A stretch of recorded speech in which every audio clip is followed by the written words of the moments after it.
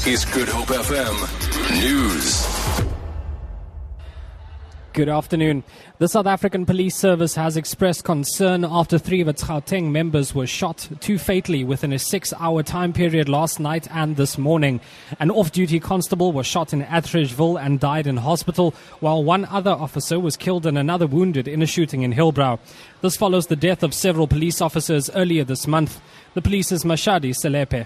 In this month alone, I think we've lost close to 8 police members. That's just in Gauteng, yes. It's a concern to us, and we know that through the community involvement and their assistance in making sure that we bring those responsible to book.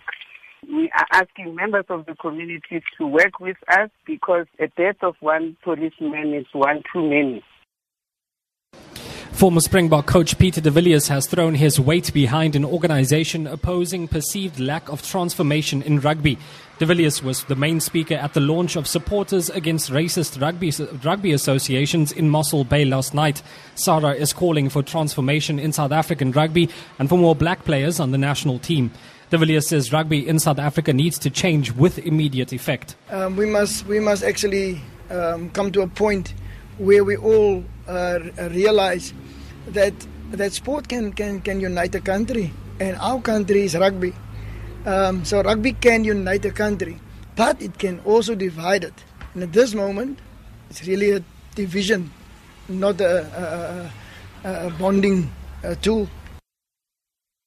South Africa has not had nationwide load shedding for almost 2 weeks, and the power utility Eskom is hoping to keep it that way.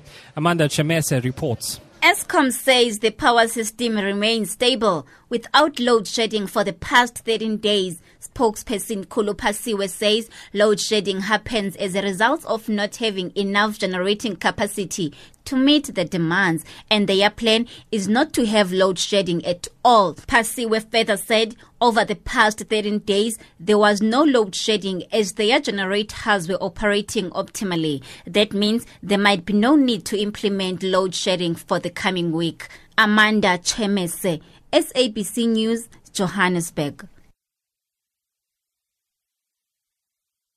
Cazeneuve has praised the bravery of the American passengers who overpowered a heavily armed gunman on a high-speed train from Amsterdam to Paris.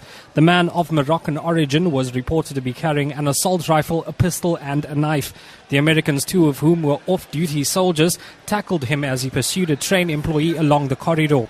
Cazeneuve says they appear to have prevented a tragedy. I want to express, along with the President and the Prime Minister, our full gratitude to these Americans, who were very courageous in these difficult moments, as well as our admiration for the self-control they showed, without which we might have faced a terrible tragedy. For Good Hope FM News, I'm Madrik Shea Peterson.